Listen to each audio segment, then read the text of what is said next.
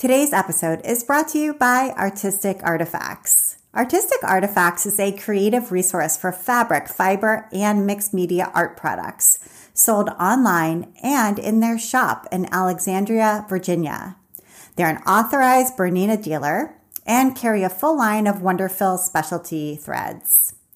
Their goal is to be the source of creative finds for the creative mind. So come shop with Artistic Artifacts. They carry a wide selection of fabric for the sewing and quilting enthusiasts, modern quilting cottons, Australian Aborigine design, Indian, Indonesian, and African prints, hand-dyed, and so much more, along with a variety of notions and sewing supplies. You'll also find a wide selection of art supplies and vintage finds. So check it out at artisticartifacts.com or in store in Alexandria, Virginia. Thank you so much, Artistic Artifacts. And now, here's the show.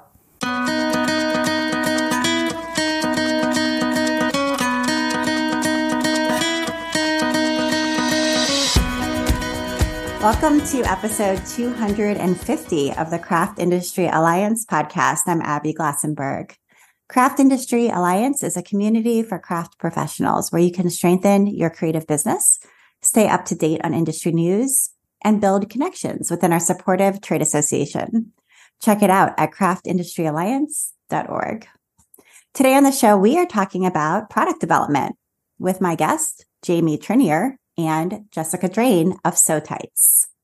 Jamie is an oil and gas engineer for most of her career, and she discovered the love of quilting after watching her mom sew many Halloween costumes, Christmas PJs, and quilts as a child. She started sewing when she made a king-size log cabin quilt for her husband over a decade ago. In April of 2021, Jamie made her lifelong dream of owning a quilt shop come true when she purchased a long-standing Calgary quilt and fabric shop called Out of Hand Quilting. And Jessica is a career marketer and graphic designer. Jessica has been helping businesses brand and market themselves for almost 2 decades. These days, Jessica spends most of her working time designing and developing new products, along with dreaming, strategizing, and managing the SewTites business as a whole. Jessica lives in Billings, Montana with her 2 sons, and she enjoys hand lettering, which she posts from time to time over at Sassy Jessie Gifts on Instagram, and is becoming a private pilot and hits her local CrossFit gym as much as possible. She and her family are most often found outside, camping, skiing, boating, gardening, and doing all those Montana things. So Jamie and Jessica, welcome. And I should have also said your sisters as well. Yes. Hi. Thank you. Thanks for having us. Yeah. Thanks for having us. Yes, absolutely. And I got to meet you very briefly in person at H&H Americas, which was lovely at the content creator event. But I'm really excited to be able to sit down and learn more about you and learn more about your business, SewTites, as well. So let's start with like growing up, your sisters. So you had the same household growing up. So tell us a little bit about where you grew up and what you were like as kids. Were you always like entrepreneurial? Were you always creative? Like, what was your household like? I would say no on the entrepreneurial. Like, we never had lemonade stands or anything like that. Like, we also lived really far in the country and we only had like 6 neighbors. So there was no one to buy anything like that. You didn't have a side little try and make money I don't think you did. Did Jessica? No, but I would always play office and stuff, we would. True. And sometimes our parents are entrepreneurs and they owned an auto body shop. And so sometimes we had to go to the shop. So we were exposed to it for sure. And as far as like crafty, I mean, mom was always doing crafty things. She was either sewing, she was into woodworking for a while. Like she would make things, like cut things out on the bandsaw and then paint them for gifts, like fish and ducks and nativity scenes and all kinds of things. So there was always a craft room in our house. So we were always exposed to it, but never really, I don't know. I don't think I was that crafty until like later in life. We grew up in Bozeman, Montana. So I don't live too far away from that now. But all of our other siblings, Jamie included, left Montana. But yeah, I mean, our mom was also a graphic designer, like in her career. When I was 3, I think she ended up, becoming a stay-at-home mom, and to support our dad and everything in his business. So I was always drawing and things like that. So like Jamie said, we definitely had a very kind of creative upbringing. And because we lived rurally, we, always had to find something to do with our time, which, sometimes meant taking our drawing pads up to our like tree forts or, things like that and spending our time.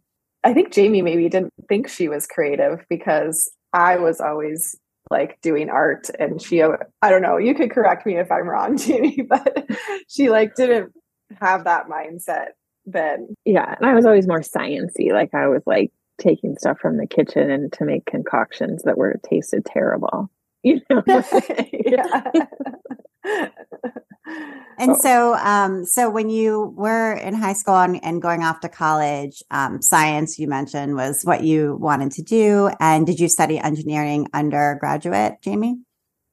Yeah, I have an undergraduate degree in petroleum engineering from Montana Tech. Wow, that's cool. So what is petroleum engineering? What does that mean? Oil and gas. I mean, it's the like drilling, extraction, and production of oil and gas. Wow. So did you work in that field for a while? Yeah. I don't know, close to 15 years, I think. Okay. And did you find that to be like satisfying and interesting, or what was it like in that work environment? It was very, very satisfying, like super interesting, but people ask you what you do, they have no clue. and which I think is actually the case for most things, but definitely it was very interesting, very well, depending on the year, fast paced. And so yeah, it was a good career while I did it. My husband is still in oil and gas, and Calgary is a very oil and gas centric town, so we're still exposed to it. And what made you decide to leave that and start doing something different? I don't know. Yeah. Well, there was, for Calgary, the size of a city that it is, like over 1.5 million, there's really not a lot of quilt shops. And when our oldest son was a baby, my favorite one closed. And so it got me like thinking, like, well, where am I going to shop? And started thinking about doing something different. And then it wasn't until 6 years later that I decided to do it, I guess. Yeah. Okay. She had enough of working for the man. Yeah. I came into the store that we now own one day and asked the owner what her succession plan was. And she said, you. So she must have known you. You must have been a frequent flyer. No. Why did you think you would be the succession plan then? Well, I think because she didn't have one. I know. I think, I had come here occasionally, but not super often. And just the life stage, like young kids, I wasn't sewing a lot. And, she didn't really have another plan. And so here we go. I walked in for gray fabric and walked out with the whole store. That's awesome. And what about you, Jessica? You became a marketer and a graphic designer, kind of like your mom, I guess. Yeah, that's what I went to school for. We actually graduated high school from a different town. We moved to Columbus, Montana when we were in high school. That's where our father is from originally. So I actually went back to Bozeman for college, graduated there, and started my career. And then I actually became an entrepreneur in late 2011. I got laid off when I was coming back from maternity leave, and I always wanted to own my own business, and I always wanted to move back to Columbus, which is where we went to high school. And I had just had our first baby and decided that was the time. So it still exists. It's kind of like very, very part-time now. But it's just like a freelance marketing and design company. And so I did that, and even from like super rural Montana. So this started with a subscription box. Yes. You worked together. I guess first talk a little bit about how you decided to work together, because, it sounds like you have other siblings as well in the family. It's not just, how many other siblings do you have? 2. So there's 4 of you all together. Okay. Mm-hmm. So, some people would say family is an awesome partnership for business, and other people would say it's like a recipe for disaster. So how did you guys come together and decide, we could pair up and work together, even though we don't live in the same town, we don't live in the same country, but we could do this and create like a subscription box together. So our parents actually, as we said, they're entrepreneurial. And they were on a trip in Alaska with some friends and met some people who were making buco bucks with silicone wedding bands. And so our dad came home and said to me, Jesse, I want to start an online business, but because you know how to do all that stuff, you just need to do it. And I was like, okay, what are we going to sell, And so he's like, I don't know, come up with something. And so that was when subscription boxes were like just really kind of like blowing up in, 2016, 2017, somewhere in there. It just seemed like it was like a big thing right then. Everyone had them. And so and we brainstormed a bunch of different products and stuff, but then like I had to think of a way to narrow it down. And so I just thought about like our mom loves quilting and sewing, and then Jamie does too. And that time Jamie had already expressed that she always wanted to own a quilt shop. And I was just like, it'd be fun to do something with Jamie too. Like, let's incorporate her. And how about we do a fabric subscription box? Like, it just kind of was what we landed on. And so we did. We went all in 3 together into what we called Colsita, and we launched that I think in the January or late January of 2017, I think. And it was a challenging business for sure, because it's like cutting, folding, like you have to have huge economies of scale to build it. Jamie, in at first too, we didn't just do fabric. We decided we were trying like testing out doing kits. So we had a bag kit. And so Jamie was making a sample for to do a blog post to kind of help our subscribers with, making the pattern. And she used magnets to put a leather handle on the bag that she was creating. And she was pretty proud of herself for thinking of that. And then she happened to tell me about it. And I was kind of like, she's, because she said, there's nothing else that I can think of that would hold these on. Like, I can't use pins because I don't want to put a pinhole in the leather, and I can't use clips because it's away from an edge. So look at me, I thought of using magnets, and I was like, that's a really good idea. Probably a problem other people have, but we didn't really think about capitalizing, I guess, on that idea until about a year later. In January 2018, we were getting ready to go to QuiltCon in Pasadena, and we were trying to think of something to hand out to our, people who were passing by to get them to come in your booth, like some swag or whatever. And so somehow one of us thought of let's test market this concept, these magnetic, we were just using magnets for sewing. We didn't have a name, and so we were like, yeah, let's just see, this will be a good way to see if it's a good idea or not. And so we named them really quickly, had some business cards made up that we then and then had some prototypes that were ugly and not even pretty, manufactured. And then we actually assembled them by hand on little business cards while we were driving down to Pasadena, me and a friend of ours that worked for us, Susie, for a while.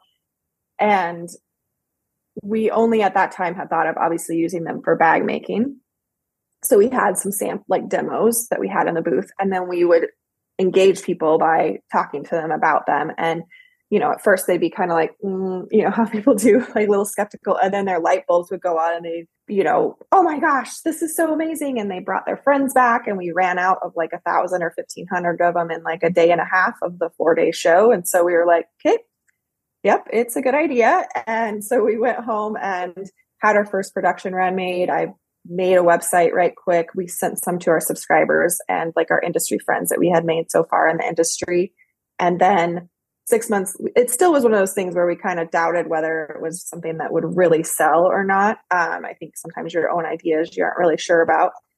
But then 6 months later, we started getting calls from distributors wanting to stock our products. And so they weren't even retail ready at the time. Even though I've been in marketing and design, I hadn't really I hadn't thought of putting them in stores. So they were just like in little bags with a little label. They didn't have UPC codes or anything on them yet. And so, but I've done all that all my career. So that weekend when I got the first call, I made them retail ready, and the packaging hasn't actually changed a whole lot since then, a little bit, but, and yeah, so then we were being carried by multiple distributors by that fall. Then we kind of kept getting additional ideas suggested to us. And then we just kind of grown it from there.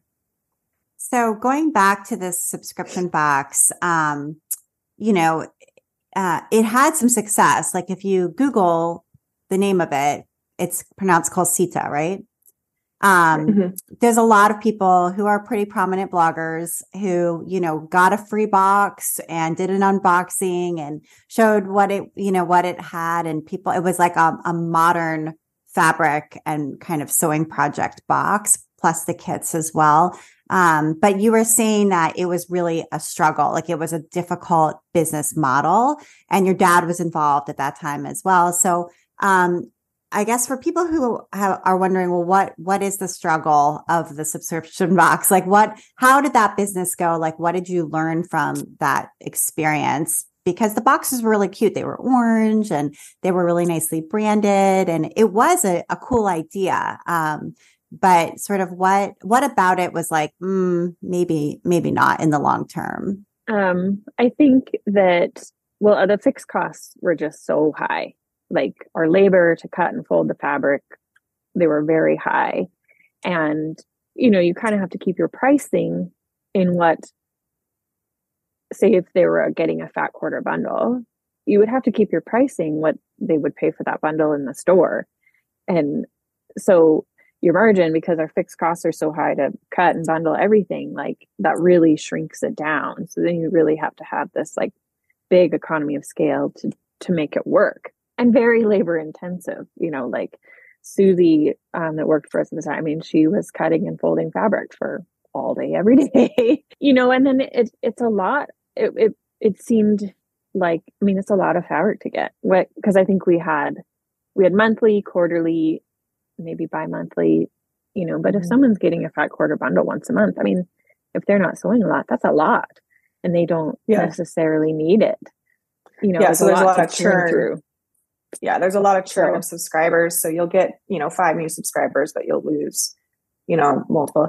And, I think there was more competition than I kind of realized. Like, even though I researched it, I didn't realize like how big a couple of the boxes were that were competing, even though they were a little different. Like we didn't include notions and stuff. And, if SewTites hadn't have been a thing, we probably would have continued with that business.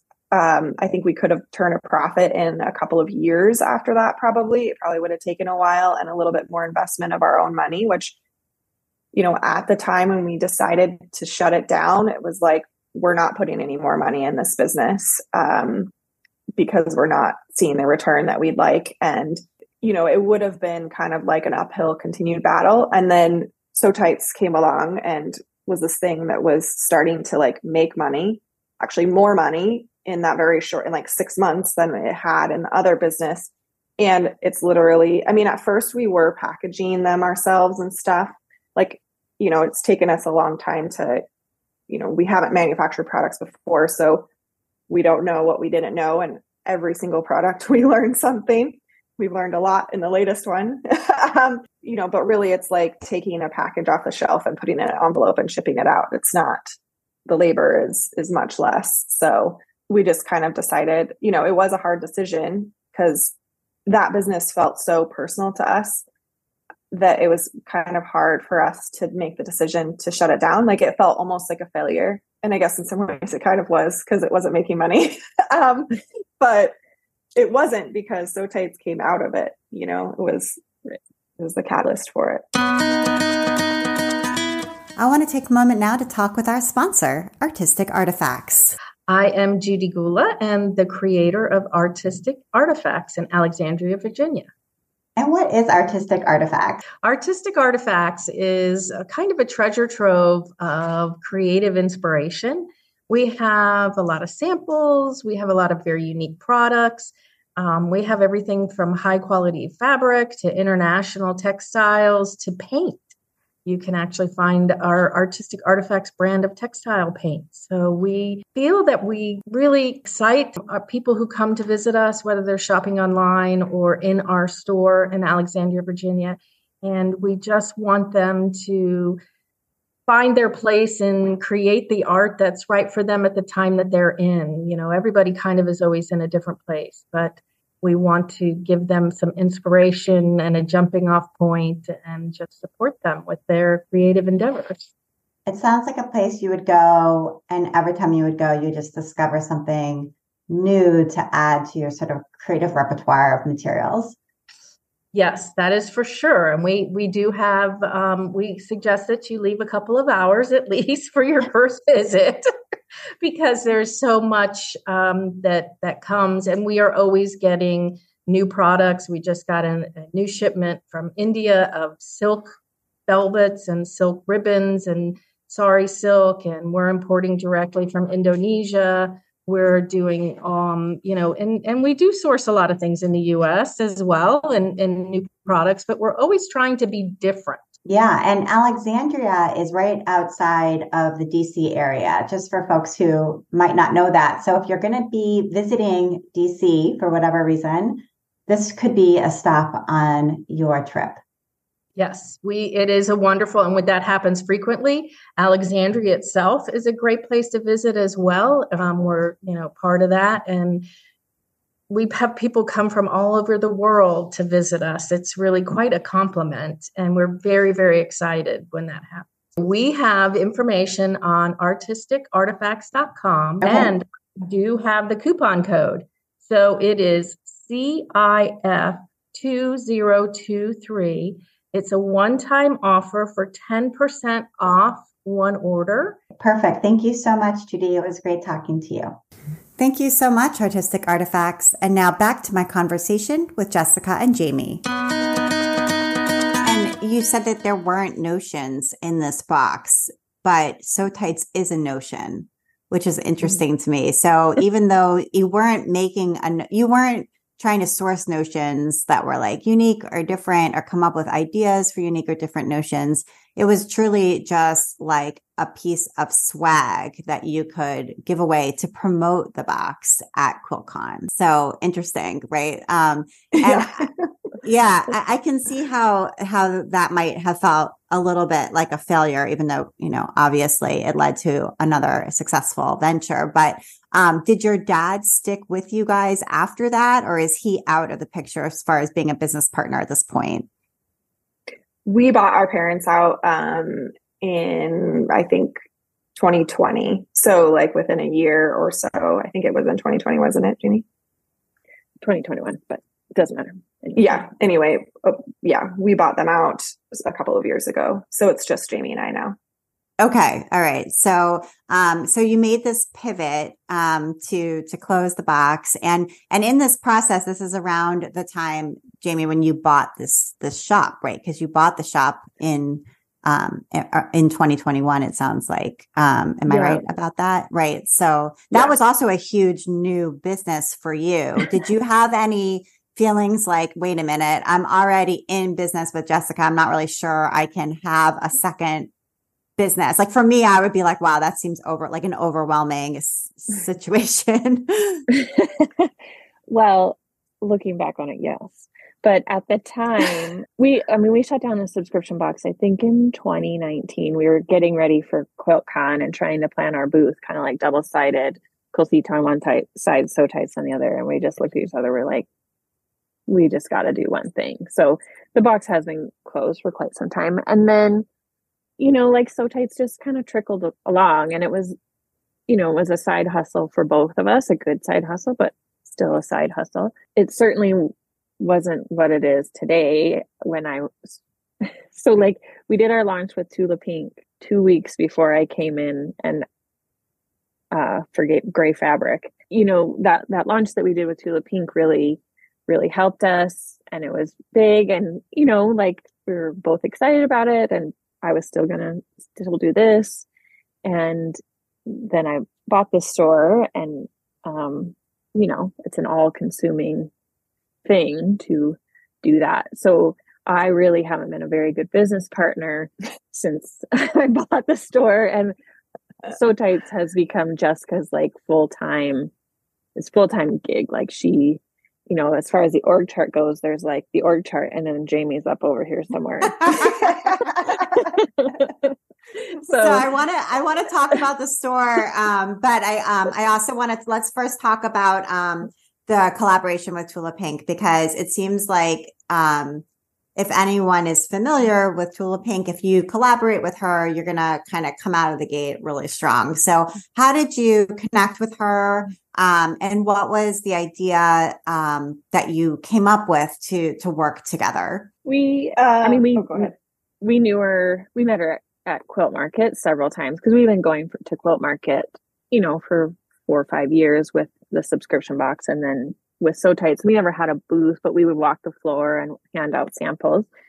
And we had met her a couple times, and we gave her some samples, and, she was kind about it, but like, oh yeah, nice. And like put it in her pocket, because, people are giving her stuff all the time. Like, and we mentioned to her about using it for EPP.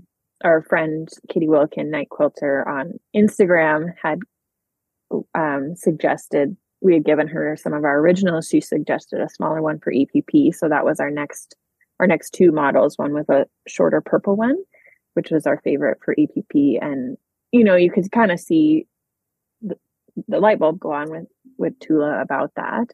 But it wasn't until, I think it was almost a full year later, I think it was at the next market, where we saw her again. And she asked if we would like to do one with her, like if she could design her own. And so we said, like, well, sure, of course. And then, she's the one that wanted to do the heart and the TP plus U, kind of like it's written on a tree. And that was really kind of how it went. So it was great. It was pretty easy. It was just kind of organic, and then we actually like the launch day, we didn't really have a lot of planning going on. We just like text her, I think, and said like, they're in stock. And so we're like, so when should we plan to coordinate on, launching it? And she's like, I want to do it today. Can you deal with today? And we were like, okay. And then obviously like far exceeded, we didn't really know how many to manufacture, there were lots of lessons in that whole experience as well. But it all worked out for the better. And we've also had tons of other people who have just been so generous. And like Lisa Shaw, she has a company called Bubbles Menagerie. She actually had a booth at Sew Expo in Puyallup, I think in 2020. It was right before COVID, and it was in King County, where COVID, the talk was just starting. And then the week after they went home, that's when the world shut down. We actually sent friends to that show, because we had just been at QuiltCon, and we have kids and we're not going to be gone that much. And they actually, I have learned a lot about sewing. I don't sew a whole lot, but they really had just kind of gotten thrown to the wolves. So they did a great job for us. But she also had been using them for embroidery. So she came in and did a Facebook Live and just blew up sales at that show and online for us right then. And then, Sarah Thomas with Sarah Diddy, she's been a big advocate. So it's just kind of all stacked, built and built and built. And then we get different suggestions, or, at trade shows, we kind of hear what people say. And then we're like, oh, well, that's another idea, and so. Right. So just to clarify, with that first collaboration, just to go back to with Tula Pink. So she designed this one, and it was a heart, and it said TP Tula Pink plus U. So it looks like it's been carved into a tree, and was it red? Pink. It's pink. Pink. It's her pink. Her color. Okay. So her pink. So you had this custom manufactured, and then how did she launch it? What did she actually do? Did she just do a video or just post it on her Instagram, or what did it look like? She did one of her Tula Talk Tuesdays. Okay. Focused on it, which is an Instagram live, I think is what that is, right? Mm-hmm. Yeah. She's not live, but It is. Oh she yeah. posted Or an video later Instagram too. video. Yeah. Okay. Yeah. Right. Yeah. All right. When it comes to figuring out how to manufacture all of this, so magnets. These are all magnets, right? The whole company is really based on magnets. So Right. I'm sure there was a lot to learn about magnets. It's like material science. I mean, it's helpful to have like an engineer here to figure this out, but so talk a little bit about the sort of early days of like sourcing and manufacturing. Like this seems like a big job. I can imagine just sitting in front of Google being like, how to buy custom magnets and trying to figure out what to do next. It really wasn't super hard.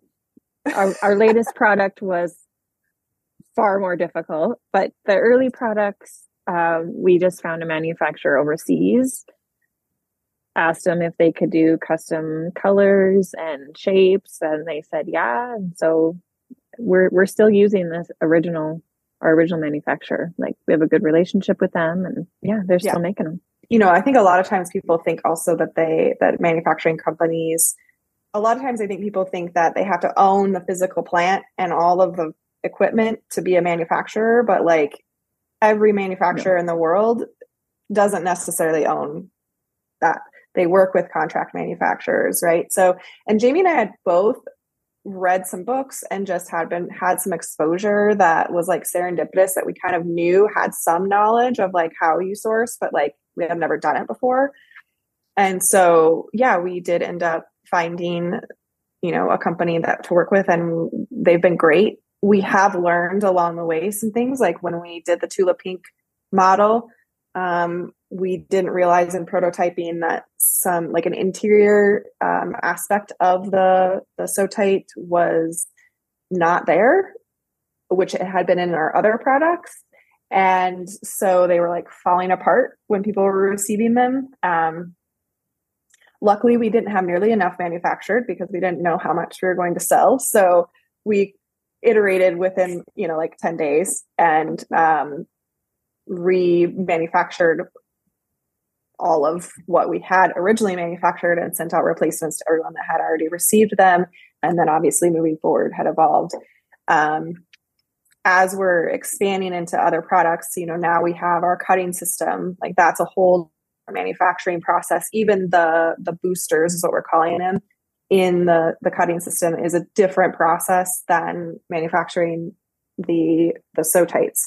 So, and there's, the way that materials work together and don't work together. And this is a much higher level of complication of a product to pull together. So it did take us, like we can generally do a new model of a SewTites product within like 9 to 12 months. We can go from concept to shipment to customers. This one took us actually a little over 2 years to really start to figure out and finally get to market. So there's always something that we learn, whether that's from like inventory management to fulfillment to the actual manufacturing process. It's, it's been very up and down.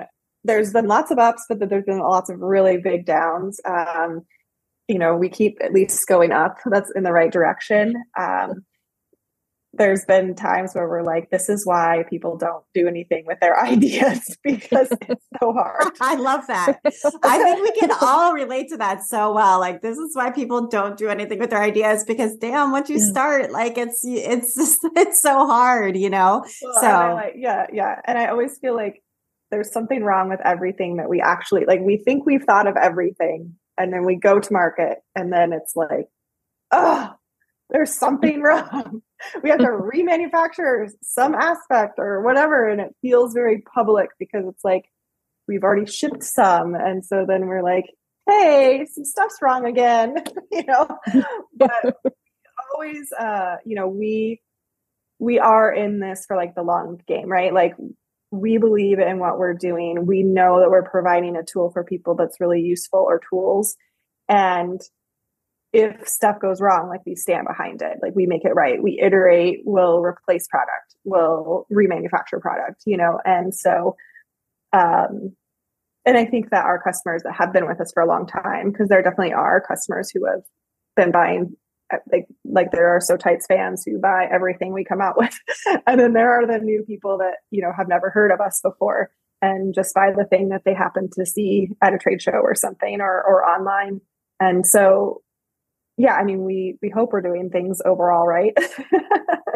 And it's a great product. And I have many of them and use them all the time. So I will say, just like from a personal perspective, I love them and use them for English paper piecing, use them for just as a magnetic pin cushion right next to my sewing machine. There's just like a lot of really good uses for it. So I do want to talk a little bit about the shop, Jamie, because when you bought this shop, it sounds like the person who had owned it, it was a well-known shop in Calgary, but she was ready for retirement, and you do such a beautiful job for the shop's Instagram. It's like so bright and colorful, and you're doing a lot of content there, including video. And so I wondered what the shop was like when you bought it, as far as, inside, but also its online presence and how you've changed it if you have changed it over the last couple of years. Yeah. And actually we're just getting ready to open, so you might hear the vacuum in the background. Sorry about that. Oh, sure. She didn't have an online presence. She had started to have someone right before I came in. She, one of the customers that shopped here a lot, her name's Leslie, the previous owner, started noticing her Instagram. I was like, hey, could you do that for me? So she was doing it a little bit for the previous owner, but no website really to speak of. Google was not claimed. And that, it was a couple Instagram posts a week. So then when I bought it, obviously like we built a website, like Jessica built a website for me.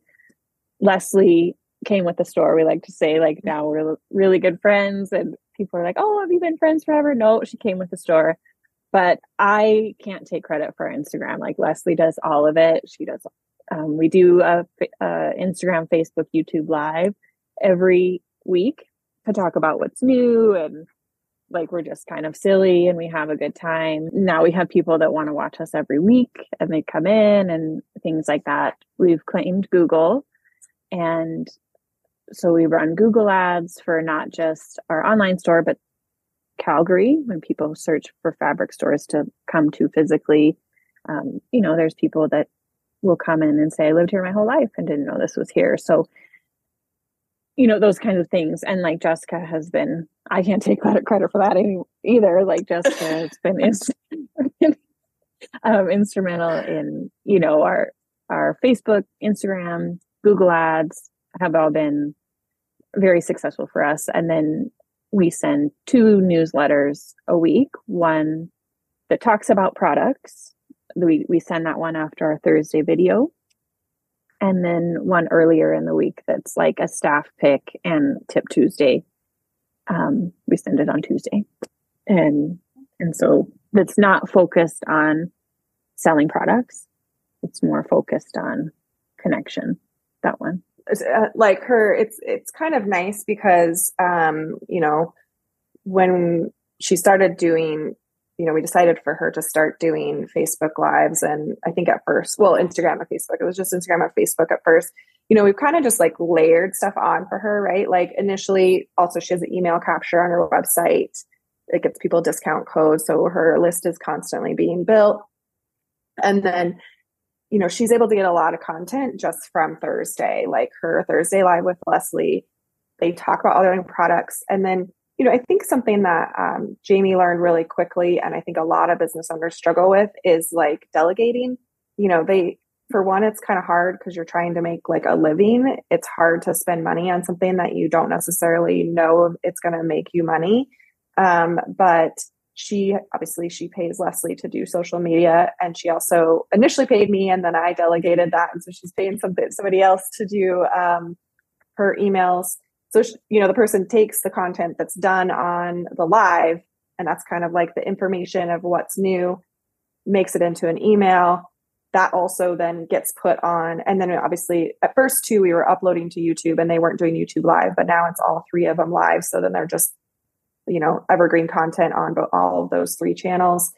And that person, her name's Roz, she puts the newsletter that she's written onto the blog of the website as well and embeds the YouTube video. So, it's like a lot of pieces of content are in a lot of different ways are made, relatively efficiently, but it's not Jamie doing that all, right? Like, people think it's her, but it's not. And I think that's also like true about a lot of businesses, and they think they have to do it all, but they don't really. Right. Going back to that manufacturing situation too, where you feel like you have to do and be good at everything when you really don't have to do all of it yourself. And is it helpful to own a quilt shop and be interacting with quilt consumers who just come in every day when it comes to sort of the development of SewTites? I just wonder if there's interaction there between these two businesses and if that's helpful. Yeah, I mean, we get ideas for almost all of our products have come from not necessarily here at the store, more trade shows. Since SewTites has a booth at consumer trade shows, and they're specifically focused on that product, and they'll be like, "Oh, well, I wish you could use it for this," or "I use it for this," and we, catalog that information and then see if we can do it better or make a new product. But here in the store, SewTites are more like we sell them, obviously, but because it's not what people are focused on, not a lot of our ideas come from here. They mostly come from trade shows. Mm-hmm. It is nice. One thing that's really nice is they are kind of like a little test kitchen, though. Like when we have prototypes and stuff, Jamie's only owned the store for a couple of years, so we haven't developed a lot of new product. We try to do like one or two every 6 months.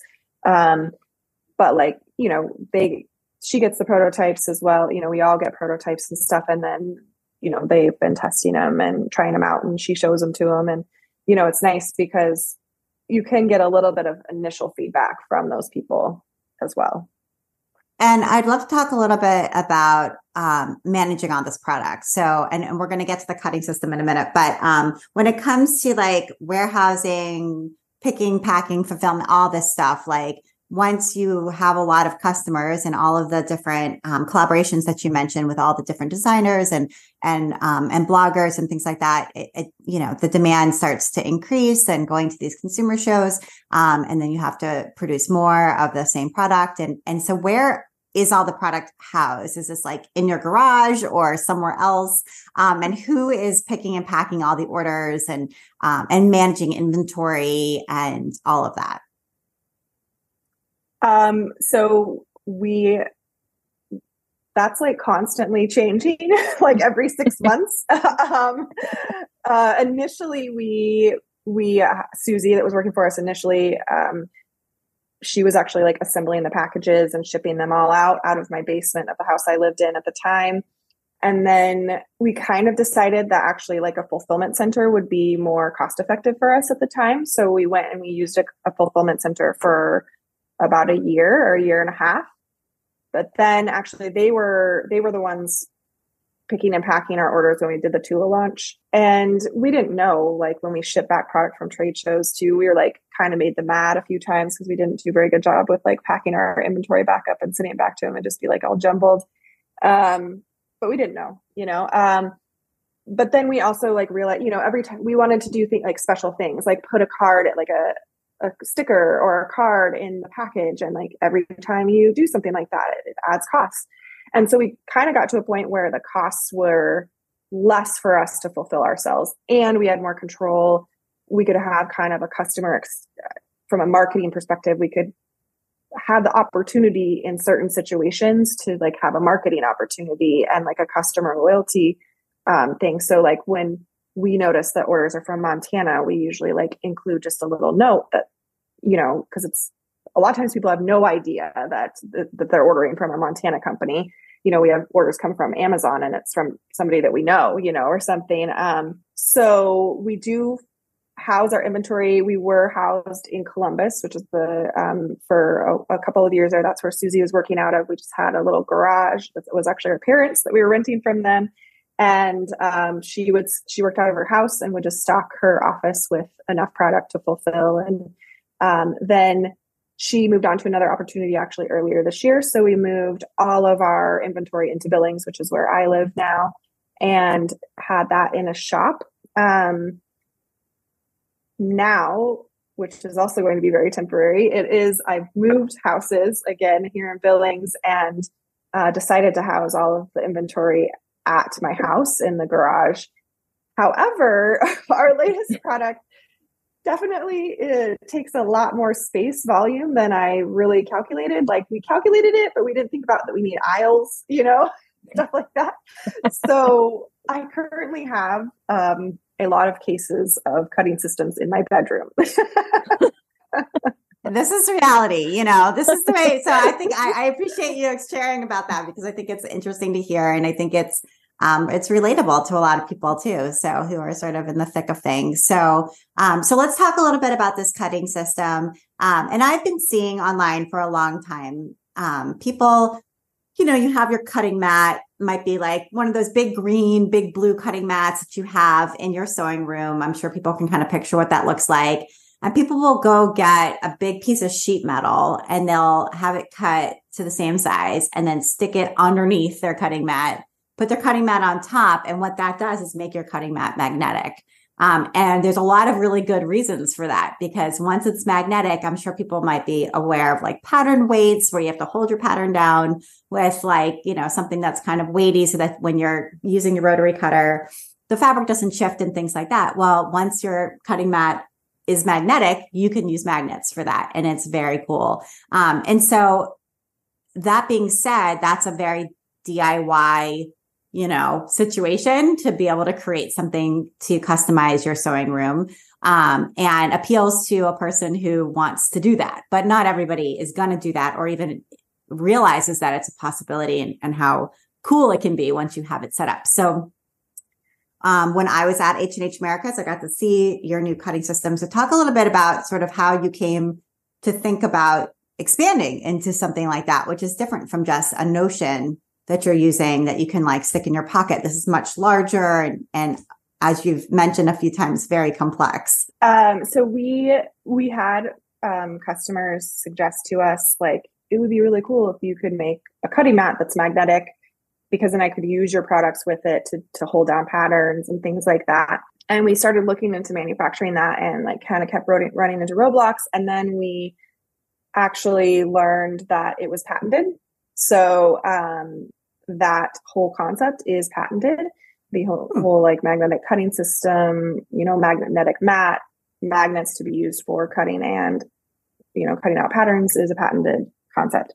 So we were kind of like, well, what are we going to do, And so, but our IP attorney said, all hope's not lost. Like, we can see if we can find this person and you could contact them and see if you could license the rights to manufacture the product. And they actually helped us find them and then find her. And she's like, it doesn't really look like she's maybe doing it looks like she's doing it, but she might not be doing it as much, or, who knows, she's got a website live and has products being sold, but you just never know. They might be willing to like they'll manufacture, but you will too, or there's lots of ways to work things out.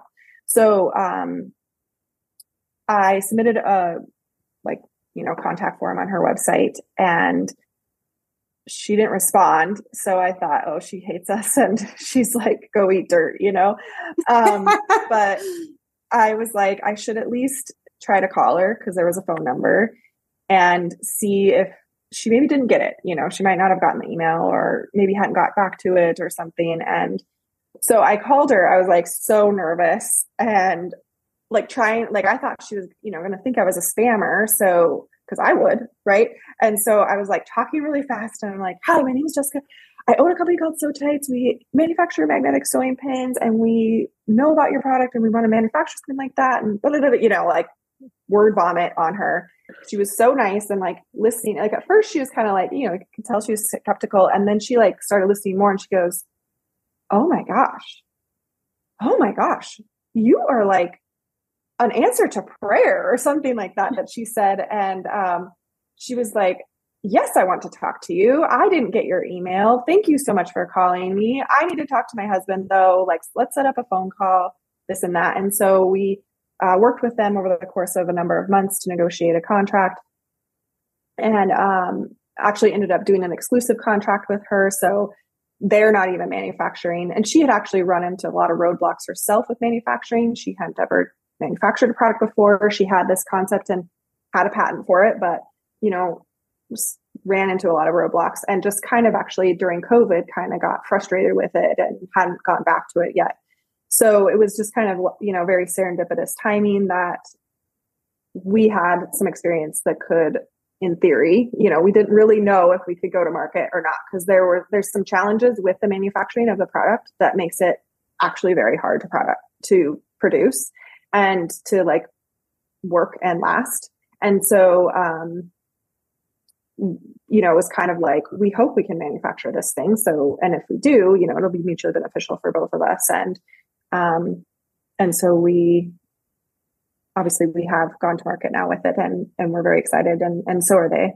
So that's great. And I think it goes to show a couple of things. One is, if you run into a roadblock like that, where someone else owns the patent, that doesn't mean the answer is an absolute no, and also to not assume if you email someone via their website contact form that they've even gotten the email. And also picking up the phone a lot of times is the best thing, however much some of us hate talking on the phone at this point, but it goes a long way, and you got to be brave and give somebody a call, because you just don't know. You can't assume that they, hate you and want you to go away just because they didn't respond to your one message. So if she had said no, you would be right where you were anyway, right? So that's the thing, right? If there's a possibility of a yes, it's worth picking up the phone and calling. And so I would love to talk, just as we are finishing up, a little bit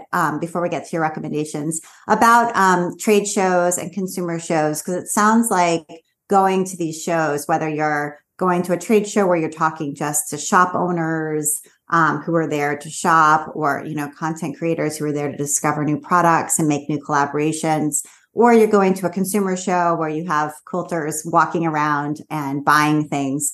But these in-person events, post-COVID, have been really important, or maybe pre-COVID as well, but have been really important to the growth of this business from the very get-go, right? From giving out swag at QuiltCon, which really was the beginning of the business, and up until now. So I think there can be a feeling like, well, like your dad had, like, oh, we can just have an online business. We don't need to, we have kids, we don't need to spend the money and travel and do all of this. It's a lot of work to do these shows. So, So I just wondered if you could talk a little bit about like the importance of being in those in-person situations to the growth of this business. We are, it has been like truly important, because we do get a lot of good feedback at the shows, and then you're exposing yourself, because no matter how big your online presence, there's people that don't know about you. So you're exposing yourself to a whole new group of people that may not know you exist.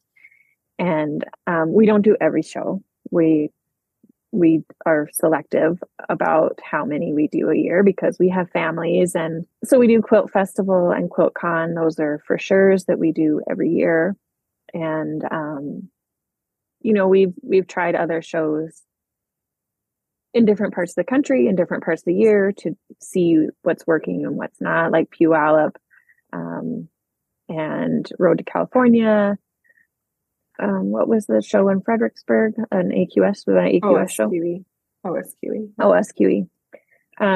But yeah, they're really important, and they are expensive, and you may not necessarily, at the end of the day, when you look at it, you may not necessarily make a whole ton of money from that show, but there's all this residual that you might not necessarily see because people take cards or they buy them, they go home and tell their friend or their guild, all these things that aren't tangible from the show, but they are for sure there. And for a long time, we mostly only did market and then consumer shows. But then obviously we've started going to H&H. We had like H&H was a great show for us. And then this year's going to be our first year of having a booth at market. We've always just networked.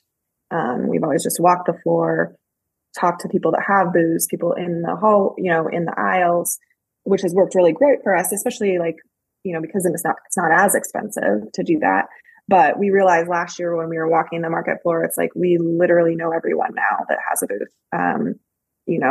We've had those conversations, and now we need to have a booth so that we can have conversations with people we've never met before.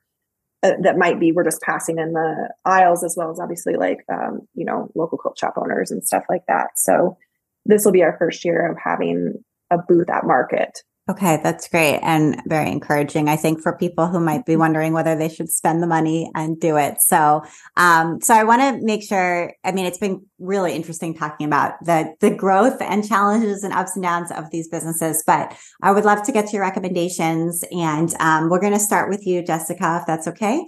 And you wanted to recommend, it's interesting, you guys both recommended a Seth Godin product.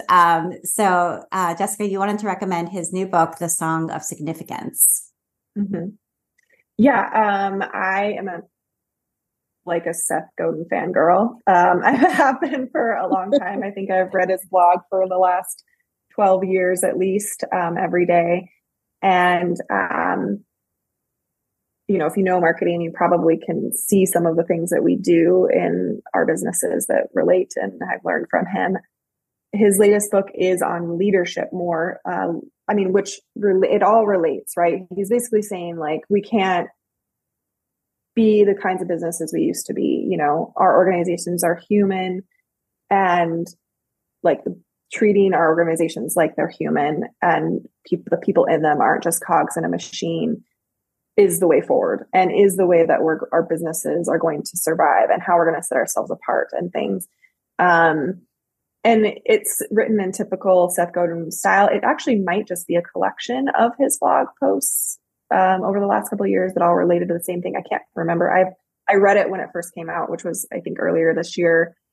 But I did dog ear it to come back to and stuff. I think it's something that I'll probably, as we grow and we actually do have kind of more of leadership positions in the company, will be something that I make sure everyone reads. I do believe that, and so does Jamie. I previously worked for an entity that was growing its business in a way that it was plugging people in and not necessarily treating them like they were individuals and kind of like that they were replaceable. And although you obviously have to have systems and outlines and, things, it's we want to grow our business in a way that some things and benefits and things are tailored to the individual, not necessarily the job, because ultimately if we're taking care of our people, then they're going to take care of our customers and the business. And Jamie, you wanted to recommend Seth's podcast called Akimbo. Mm-hmm. Well, Jessica told me about it because, like we said, she's fangirl, is an understatement when it comes to Seth Godin. But the first year here was really hard, and it was really dark. And Jessica's maybe you should just listen to this podcast, and it'll, give you a little bit of perspective and a little bit of things to try and things like that. And so I started listening to the podcast on the commute in, and it was very, very helpful for me and the coming out of the entrepreneurial mindset. Yeah. He talks about how hard it is and how you just keep on going. And I think it can just feel good to know that you're not the only person who experiences this as being very difficult. Right. And Jessica, you wanted to recommend a guided journal from Mark Manson called The Subtle Art of Not Giving an F Journal. Yeah. Also a huge fangirl of Mark Manson, possibly more than Seth Godin.